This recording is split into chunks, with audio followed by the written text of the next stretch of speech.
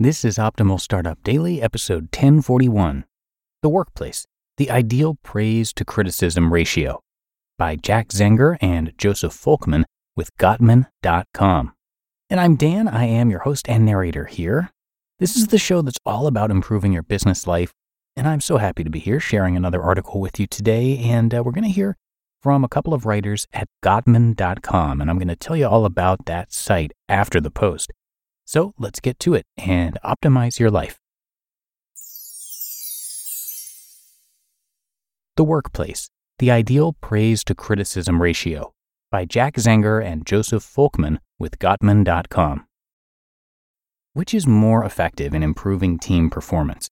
Using positive feedback to let people know when they're doing well, or offering constructive comments to help them when they're off track? New research suggests that this is a trick question. The answer, as one might intuitively expect, is that both are important. But the real question is, in what proportion? The research, conducted by academic Emily Heafy and consultant Marcial Losada, examined the effectiveness of 60 strategic business unit leadership teams at a large information processing company. Effectiveness was measured according to financial performance, customer satisfaction ratings, and 360-degree feedback ratings of the team members. The factor that made the greatest difference between the most and least successful teams, Heafy and Losada found, was the ratio of positive comments, for instance, "I agree with that," or "That's a terrific idea," to negative comments, such as, "I don't agree with you. We shouldn't even consider doing that," that the participants made to one another. Negative comments, we should point out, could go as far as sarcastic or disparaging remarks. The average ratio for the highest performing teams was 5.6. That is nearly 6 positive comments for every negative one. The medium performance teams averaged 1.9, almost twice as many positive comments than negative ones. But the average for the low performing teams, at 0.36 to 1, was almost 3 negative comments for every positive one. So, while a little negative feedback apparently goes a long way, it is an essential part of the mix. Why is that? First, because of its ability to grab someone's attention. Think of it as a whack on the side of the head.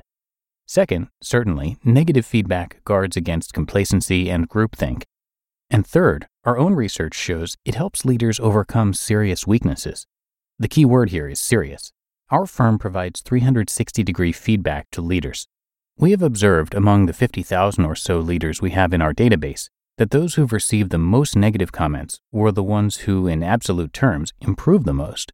Specifically, our aggregate data show that 3/4 of those receiving the lowest leadership effectiveness scores who made an effort to improve rose on average 33 percentile points in their rankings after a year. That is, they were able to move from the 23rd percentile, the middle of the worst, to the 56th percentile, or square in the middle of the pack. A few colleagues have raised their eyebrows when we've noted this because we're strongly in the camp that proposes that leaders work on their strengths. How do we reconcile these seemingly contrary perspectives? Simple. The people who get the most negative feedback have the most room to grow. It's far harder for someone at the 90th percentile already to improve so much. But clearly those benefits come with serious costs, or the amount of negative feedback that leads to high performance would be higher. Negative feedback is important when we're heading over a cliff, to warn us that we'd really better stop doing something horrible, or start doing something we're not doing right away. But even the most well-intentioned criticism can rupture relationships and undermine self-confidence and initiative. It can change behavior, certainly, but it doesn't cause people to put forth their best efforts. Only positive feedback can motivate people to continue doing what they're doing well and do it with more vigor, determination, and creativity. Perhaps that's why we have found with the vast majority of the leaders in our database who have no outstanding weaknesses that positive feedback is what motivates them to continue improvement. In fact, for those in our database who started above average already, but are still below the 80th percentile, positive feedback works like negative feedback did for the bottom group. Focusing on their strengths enabled 62% of this group to improve a full 24 percentage points, to move from the 55th to the 79th percentile. The absolute gains are not as great as they are for the most at-risk leaders, since they started so much further ahead, but the benefits to the organization of making average leaders into good ones is far greater because it puts them on the road to becoming the exceptional leaders that every organization desperately needs.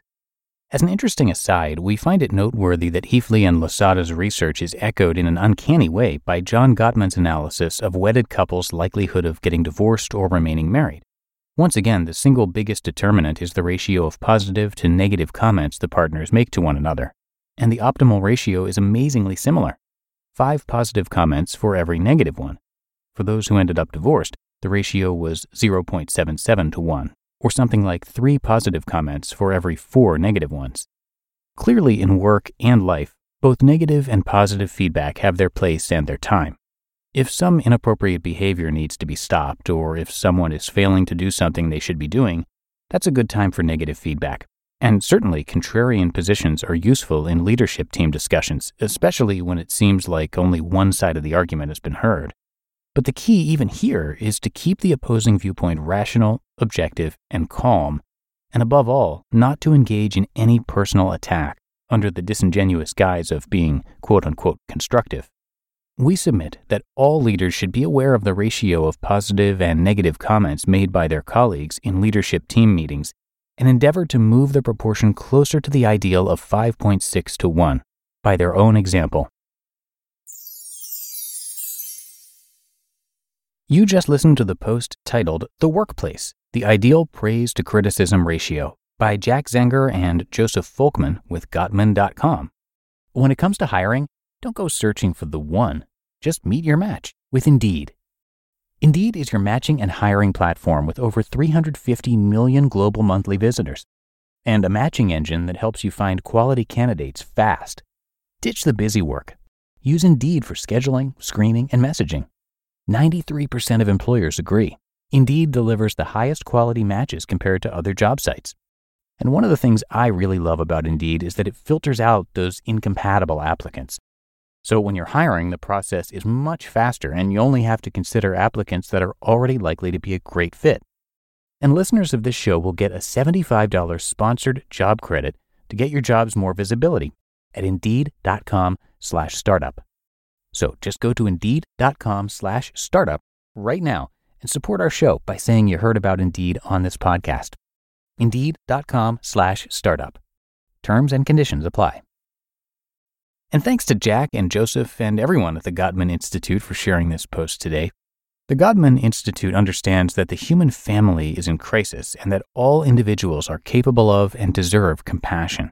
It's their mission to reach out to families in order to help create and maintain greater love and health in relationships.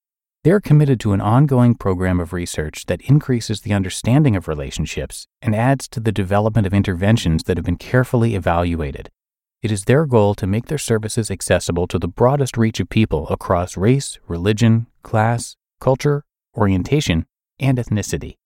Come by Gottman.com for much more. That's Gottman.